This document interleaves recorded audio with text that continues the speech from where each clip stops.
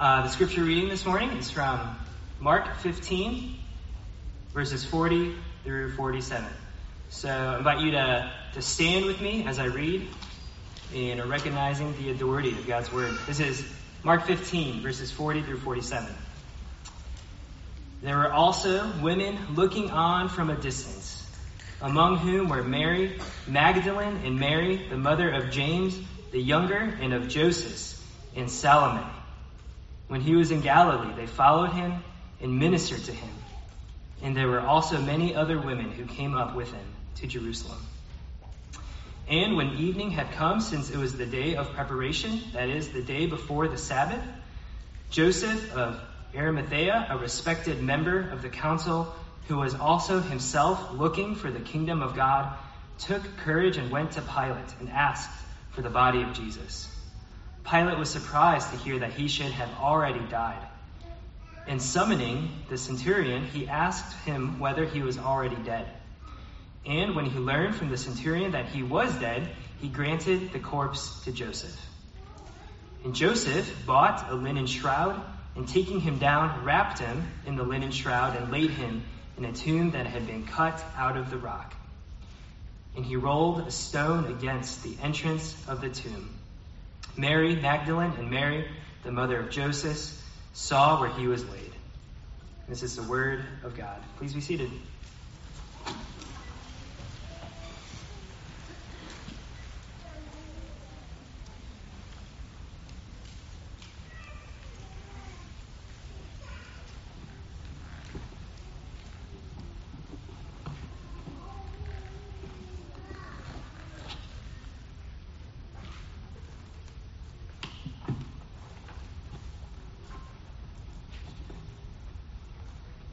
Sorry about that. Mask and mic troubles right there for you. Good morning, Christ community. Whoa, sorry. Man. All right. My name is Craig. I'm one of the elders here. I'm thankful to open God's Word with you this morning. I've been praying for you specifically about today as we're coming down the stretch of our series here in Mark. We've got 2 more weeks, and it has been such a blessing to me to be able to walk with you all through Mark. And these final 2 messages are, including last week, really what we've got as far as Christians. We've got a Savior who has died, and we've got a Savior who rose. So it's just critical. This is the foundation of what we believe. This is what life is all about. This is the hope that we have in a season. Honestly, I think if we're honest, this season is tough. But my wife sent me a tweet this morning, actually, that was talking about one pastor was praying that this would be a season of miraculous, otherworldly peace and joy. I want to make that my prayer too. That Advent, in a very counterintuitive way, that this Advent might be, even by the Spirit of God, the most joy-filled of all. True, deeply joy-filled. And the basis for our joy and the basis for our hope is found right in these final 2 messages. So let's dive in. We're in Mark 15. Mark 15, verses 40 through 47. If you have a Bible, you want to track with me, you can look at it. I want to start off by telling you a story I heard a while back about a guy. He was a world-renowned Greek scholar. He worked in the Greek classics. His name was Dr. E.V. Ryu. At 60 years old, he had completed a translation of Homer to English for the Penguin Classics series. And up to that time, Dr. Ryu was a lifelong agnostic. Penguin loved the translation and came back to him and asked him to translate the Gospels to English. When Ryu's son heard that his father was going to do this, he said this. He said, "It'll be interesting to see what Father will make of the 4 Gospels. It will be even more interesting to see what the 4 Gospels make of Father." And it didn't take long to find out. Within a year of beginning that translation work, Dr. Ryu, again, all of his life, an agnostic, responded to the Gospels he was translating and trusted in Christ. So I want to ask you the same question. What is the gospel going to make of you? What is the Gospel of Mark going to make of you? The intent, and we've talked about this, but the intent of this gospel is to make disciples of Jesus. And what do I mean by that? Disciples are people who grow to be like their master. People, in this case, who are becoming more and more like Jesus, becoming more and more Christ-like. That's what Christian discipleship is, becoming more and more like Jesus. How does that happen? Well, there are various avenues of God's grace that come to us, but one primary means that God uses is His Word. What's happening between us and the Holy Spirit right now? You're listening to me preach God's Word to you, and God is using His Word to form you, to shape you, to be more like Jesus. You have to be an active listener. You can't be a passive listener. I'm not here for entertainment purposes. We're here because we want to be more like Jesus. That's what we're doing. So what is the gospel going to make of you? What's the Gospel of Mark going to make of you? What is God teaching you? How are you, being really precise about it, how are you becoming more and more like Jesus? Someone once said, and you may have heard this before, someone once said, you become what you behold. What you listen to, what you watch, what you meditate on, what you think about, what you consider, that shapes you, that forms you as a human being. When we come to God's Word every Sunday, we come to behold Jesus. And in a particular way, we come to the Gospel of Mark, right? To behold Jesus. So my prayer has been that you become more and more like Him. That's what it has been throughout the Gospel of Mark, but I think even as I walk personally through the Gospel of Mark, that's become even more and more clear to me. I want to be more like Him. I want you to become more like Him. 2 more weeks in the Gospel of Mark, right?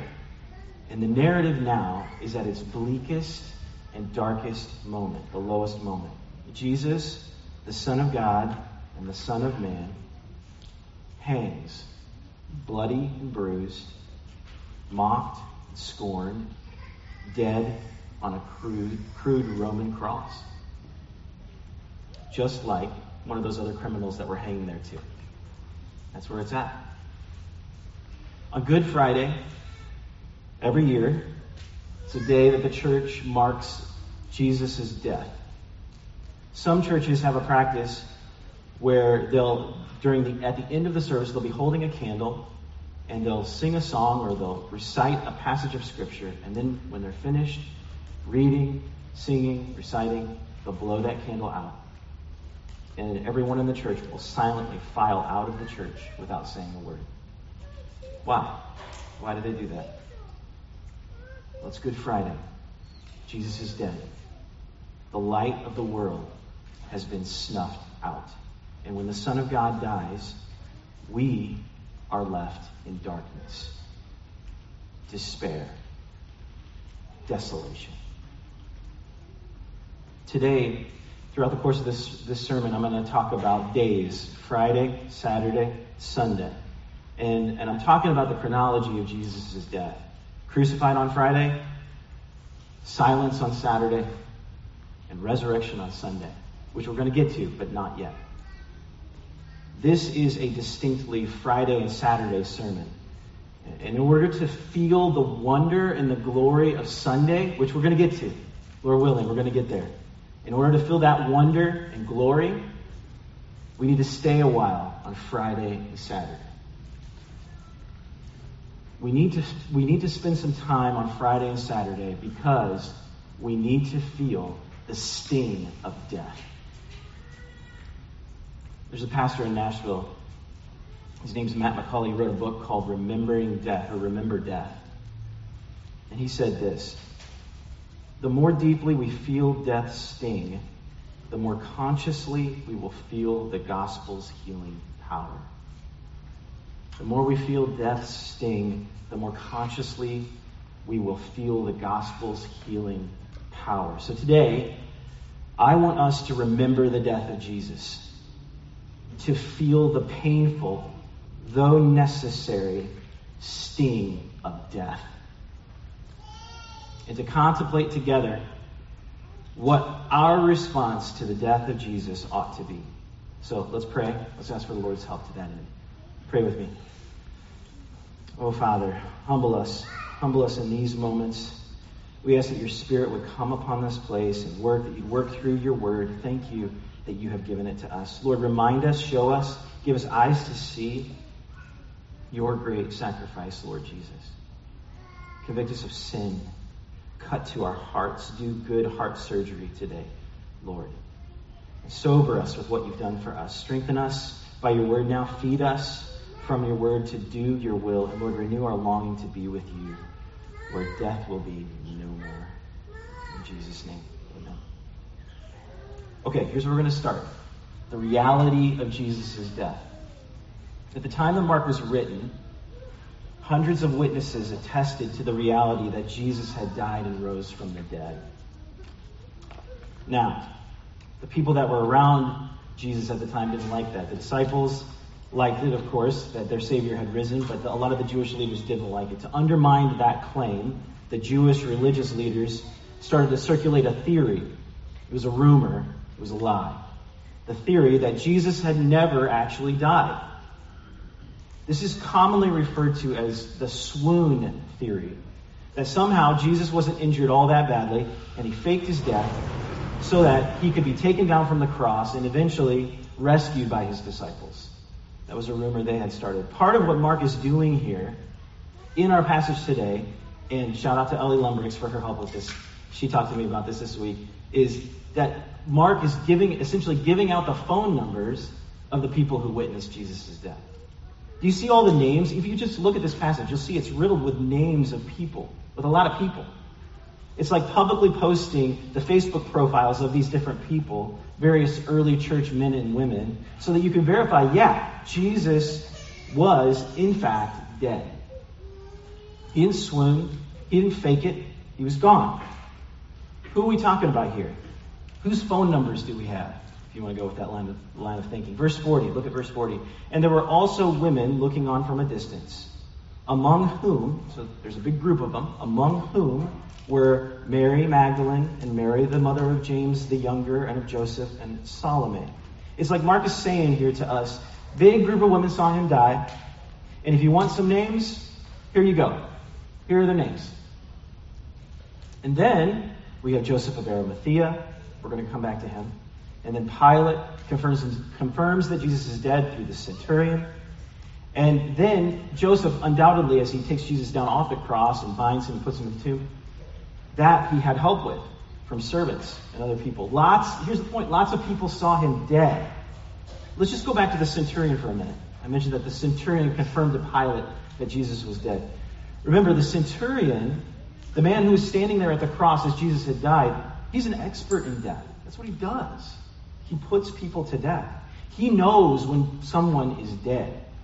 It's gruesome, but he's well acquainted with death. He has to be. If the centurion said that somebody was dead and they weren't, then he would die. He was executed. This centurion knew that Jesus was dead. According to other gospel accounts, the Roman soldiers, not only the centurion, but the other soldiers around him, did not even bother to break Jesus' legs. Why would that be important? Because that was the way they made a quick end of the people who were on the cross. Remember, Pat has talked about this. You actually choke yourself to death when you're hanging on the cross. And the way that they can ensure that choking happens quickly is by breaking your legs. You can't push yourself up to get a breath anymore. But they didn't even bother to break Jesus' legs. Why? They knew he was dead. Because when they thrust the spear into his side, water and blood poured out. And they knew, because they'd seen it 1,000 times, that was a sign that the heart had stopped beating. And Jesus was dead. He was dead. Now, let's think about this swoon theory from another angle. Okay? For this theory to be correct, Jesus would have had to survive massive blood loss. Blood loss from the scourging, remember the whipping, over and over and over again, tearing apart his back. He would have had to survive blood loss from the wounds in his wrists and his feet, the nail scars, and that final spear thrust. Additionally, in that impossibly weakened condition, he would have had to endure a couple days without food and drink. He would have to manage to unwrap himself from the grave clothes, roll away the massive stone closing that tomb, find his followers, and convince them with what kind of mental and physical strength, I don't know, but he'd have to have the mental and physical wherewithal to convince his followers that he actually had risen from the dead. And then he'd have to travel long distances over the next 40 days, making appearances to various disciples and convincing them along the way, by the way, that he can somehow appear in rooms. This theory is absurd, that Jesus would have swooned or faked his death. He was dead, but a good number of people then and a good number of people now have bought that lie. Mark wants us to be clear here. That's why he gives us the names, the phone numbers, the Facebook profiles, so to speak. He wants us to be clear that Jesus truly died. The witnesses of his death in verse 40 also saw him placed in the tomb in verse 47. And as we're going to see next week, they witnessed something truly spectacular on Sunday. The heart of this section before us this morning is about a response, though, to Jesus' death. I think it's important for us to lay that groundwork that Jesus actually died. It's a true, factual event. And it has incredible implications. Then and now. The heart, though, is the response of this passage, is the response to Jesus' death. We're going to see it in this man, Joseph of Arimathea. We're also going to consider the response of the other disciples. But God's word poses this question to us this morning, and I really want you to listen. I really want you to get this. I want you to pause where you are. I want you to hear me say this. Jesus really died. That's what we just established. Jesus really died. So how will you respond? Jesus really died. So how will you respond? Let's consider 3 responses together right now. Here's the first one, the first response to Jesus' death. First, the death of Jesus causes despair. The death of Jesus causes despair. The women standing far back, they witness the death of Jesus. But what they and the other disciples experience is the death of hope, the shattering of dreams, the desolation of their people, the barren darkness of despair. Jesus came proclaiming, the kingdom of God is at hand. Really? No. The king is dead. Despair and depression and desolation, and not only that, for the disciples, fear, overwhelming fear. In the Gospel of John, we can read about how the disciples had gathered together, hidden in a room with the doors locked, out of fear. What they thought he clearly wasn't. Whatever they thought was going to happen, well, now it's dead in a tomb. Their king was dead, and they are defenseless. Life seemed hopeless and meaningless. For the disciples, every act on Friday and Saturday would have been torturous. Every thought, care, or deed would be met with, what's the use? Who cares? This is the reality of Saturday, where Jesus is dead, where death wins. The disciples know that there is no hope if Jesus isn't king.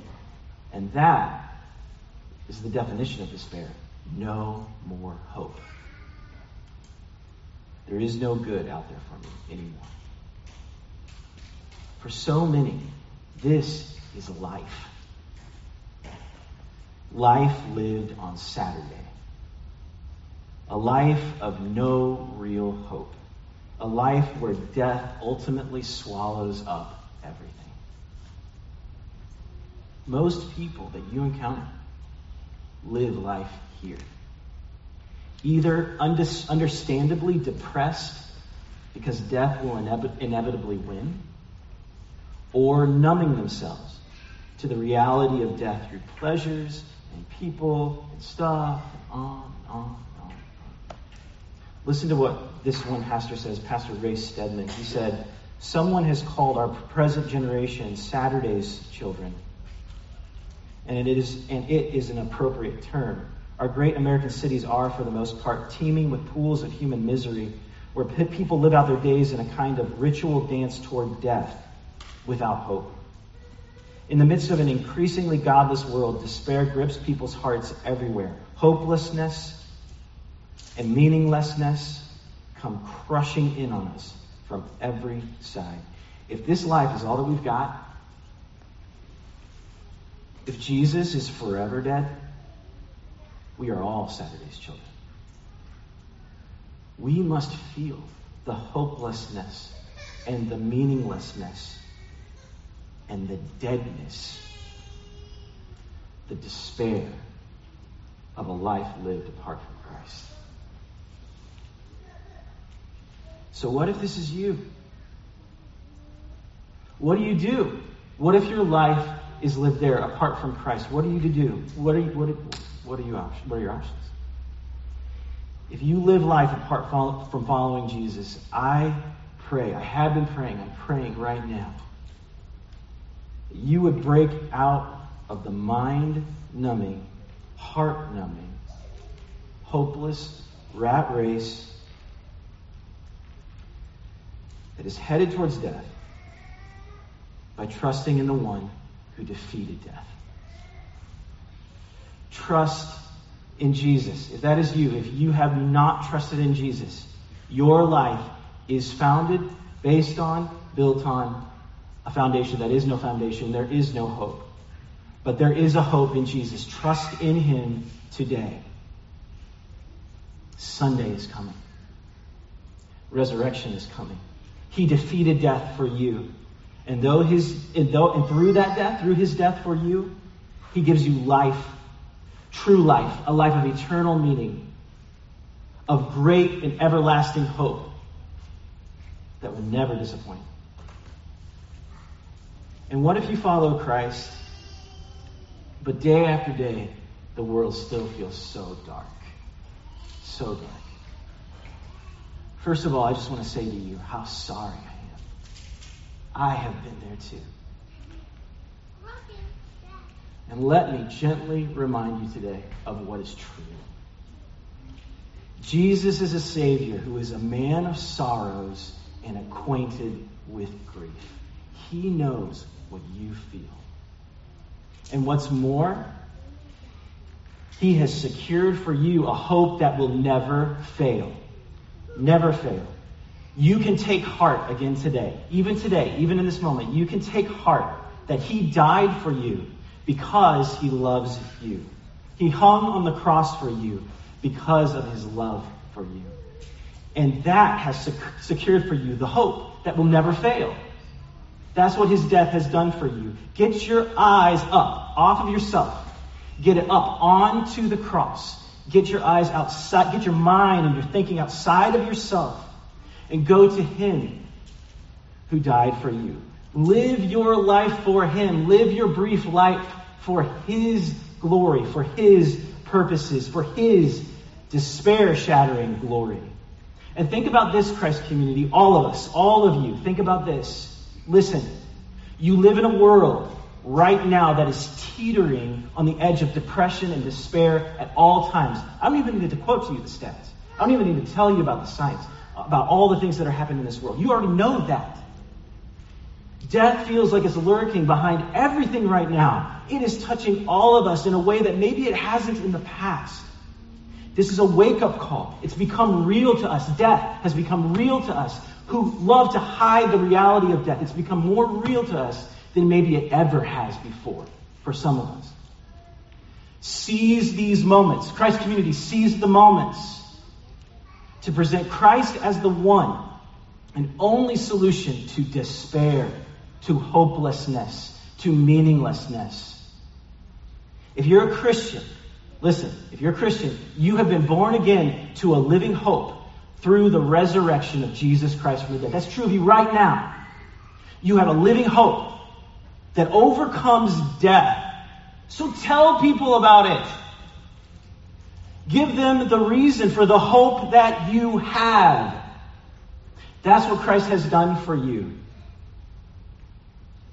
Why am I driving down the road of death today? Why am I hitting that again and again? Because as one pastor said, he said this: if death is not a problem, Jesus won't be much of a solution. If you don't hate death, you won't love Jesus. We've got to feel the despair that death brings, that loss of hope, that loss of meaning. Jesus came to destroy that, and he did. Death, though, brings us to despair. I don't want to leave that point too quickly. But consider this. Why is this day, in the narrative of Jesus' life, why is this day, Saturday, just brushed over in the gospel account? Mark just calls it after the Sabbath. That's what he says in chapter 16, verse 1. Why is it just passed over? This would be the darkest day of the disciples' lives. Yet when they sat down to write down Jesus' life, when they talked about their experiences with him, they just fly by Friday, they just fly by Saturday. Why do you think that is? It's because hope, far greater, had swallowed up their darkest despair. More on that next week. So that's the first one. The death of Jesus causes despair. That's a response that we would have to. Here's the second thing. The death of Jesus inspires. Look at verse 43. Joseph of Arimathea, a respected member of the council, who was also himself looking for the kingdom of God, took courage and went to Pilate and asked for the body of Jesus. Joseph, who was a leader in Jerusalem, who longed for the kingdom of God to come, had just failed. Luke tells us he was a good and righteous man in the Gospel of Luke. The Apostle John tells us that he was a disciple of Jesus, but he had kept his allegiance to Jesus secret because he had feared the religious leaders among whom he served. And when Jesus was brought before that religious council on that fateful Thursday night, Friday morning,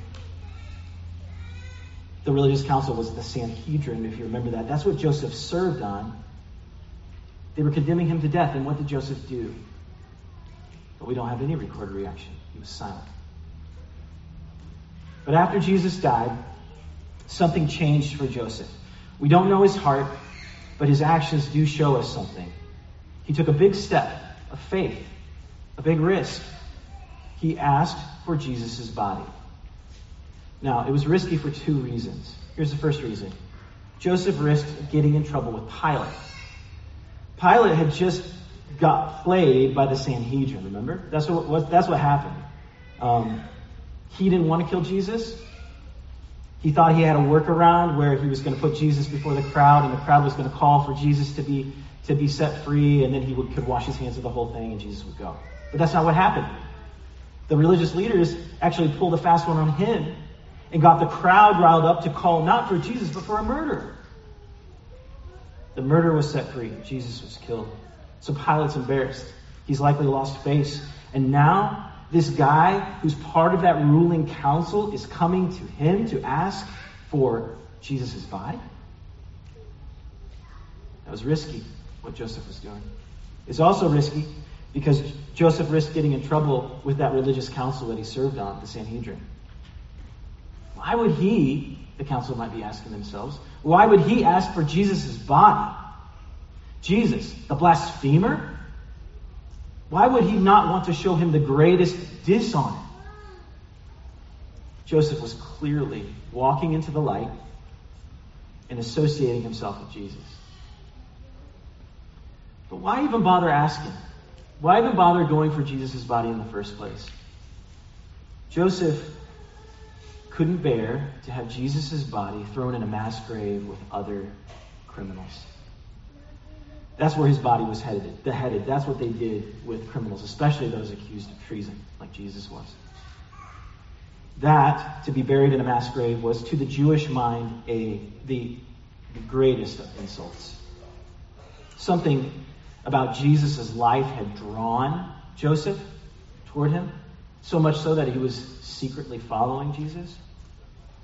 But it was Jesus' death that compelled him to step forward in a new way.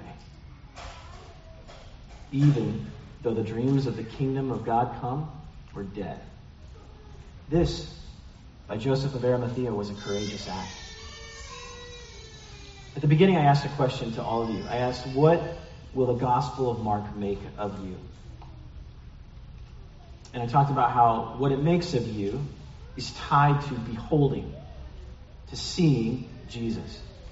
You become like that which you behold. When Joseph beheld his Lord dead on a cross, he saw his courage to face death, his dedication to God, his selfless sacrifice. It elevated Joseph. It inspired him.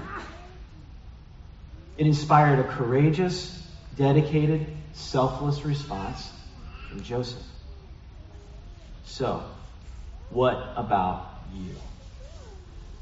What about you? Look to the cross. That's where it starts. We must, you must, I must look and see him who died for you there. What happens when you see him there? His courage inspires our courage. His dedication inspires our dedication. His sacrifice inspires our sacrifice. Hudson Taylor, missionary to China, periodically came back from his missions work overseas to challenge people to give their lives for the sake of the gospel among people and in places where Christ was not known. But do you know how he inspired such sacrificial action? How did he do that? By preaching Christ crucified. By proclaiming the death of the Lord of all, who gave his life as a ransom for many. That's how he inspired people to give their lives for him. By proclaiming the Lord that gave his life for you, for me. Last Thursday, I gave a seminar on race and justice. And one thing that I hammered that night, and I'm going to continue to hammer, is that if you want to seek to bring about kingdom change in this world, it will cost you your life. But how will we find the fuel for sacrificial service for others? Where does the fuel to lay down your life for others come from? If you follow Jesus, it's going to cost you your life. If you want to affect kingdom change in a plethora of ways, in many different ways, it's going to cost you your life. But what fuels that? I'll tell you what won't fuel that. It's not the people that you go to serve. The people that you go to serve are going to disappoint you. They're not going to satisfy you. They're going to let you down. The fuel and drive, the courage and dedication to serve others, to bring about kingdom change in this world, comes fundamentally by looking to a Savior who led the way by giving his life for others. You gotta look to him. So what is your response? I'm asking you right now. The Spirit of God through his word is asking you right now, what is your response to the death of Jesus? The death of Jesus brings despair. It lays us low. But it also inspires. It elevates. That's what it did for Joseph. It called him to a higher level of faith in God and commitment to Christ. What he saw there, he became more like, right? In your mind, in your heart, I'm urging you, even in these moments, to draw near to the cross of Christ. How will you respond to the death of Jesus for you? Will you look on him dead and then go about life as usual? No. Do not. Do not go about life as usual. Consider what he gave for you. Consider the life he laid down for you. And then ask yourself, ask him, what would you have me do? Where would you have me go? Who would you have me serve? How can I lay down my life for you like you laid down your life for me? The death of Jesus brings despair. The death of Jesus inspires. And here's the last one. The death of Jesus sets you free. Jesus really died. We established that. He bore our sins on the cross, and he died in your place. His lifeless body was taken down from the cross. He was wrapped up in burial clothes. He was placed in a tomb, and the tomb was rolled shut. He was dead in the tomb. Jesus really died. Because Jesus really died, he really carried your sins with him into the grave. Because Jesus really died, he really left them there when he came out. And because your sins are there in the grave and he is alive, you no longer carry the weight of sins. You no longer face judgment for sin. You are truly free. You got to believe that. That's a good moment where you can go, amen. You are truly free because those sins were left in the grave. John Bunyan always has the best way of illustrating such beautiful truths. John Bunyan was an old Puritan from several hundred years ago, and his famous allegory, Pilgrim's Progress, he describes this happening to the main character, whose name is Christian, as he's making his way to the celestial city, which is heaven. This is what he says about Christian. Christian ran until he came to a little hill, and upon that place stood a cross, and a little below, in the bottom, a tomb. So I saw in my dream, and just as Christian walked up to the cross, his heavy burden, his sins that had been weighing him down, was loosed from off his shoulders, and it fell off of his back and began to tumble, and continued to do so until it came to the mouth of the tomb, where it fell in, and I saw it no more. There is, in looking to the cross of Christ, in trusting his death for you, freedom from sin. Whatever you have done, whatever you are doing now, those sins are loosed at the foot of the cross, and they tumble into the tomb to be seen no more. That brings so much joy to me. I am so thankful for that. The lightness to my feet, the lightness to my shoulders, to my soul, the pure exhilaration of knowing that we are forgiven and set free. The weight of sin is gone, truly gone, at the foot of the cross. Here again from Bunyan, this is what he said. Then was Christian glad and lightsome, and he said with a joyful heart, he has given me rest by his sorrow and life by his death. Then Christian stood a while to look and wonder, for it was very surprising to him that the sight of the cross would thus ease him of his burden. He looked long and looked again until the tears came pouring down his cheeks. Jesus' death was real, and his death was for you. The death of Jesus brings despair, so remember the barrenness of death, of life without hope. Remember that. The death of Jesus inspires. Remember his sacrifice and be emboldened to follow in his ways. And the death of Jesus sets you free.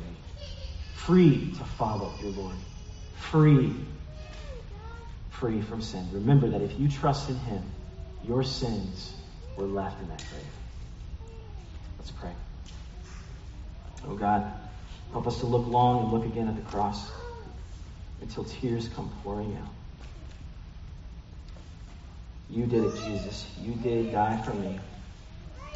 Cause us, your people, to go into this hopeless world, to be emboldened to follow in your ways, to go in the freedom that you have purchased for us, and to tell the world of our Savior who gave his life for me. We have truly a living hope. Help us to not forget that today, and help us to rejoice in it next Sunday. You are, Lord Jesus, a powerful and precious Savior. We love you. In Jesus' name, amen.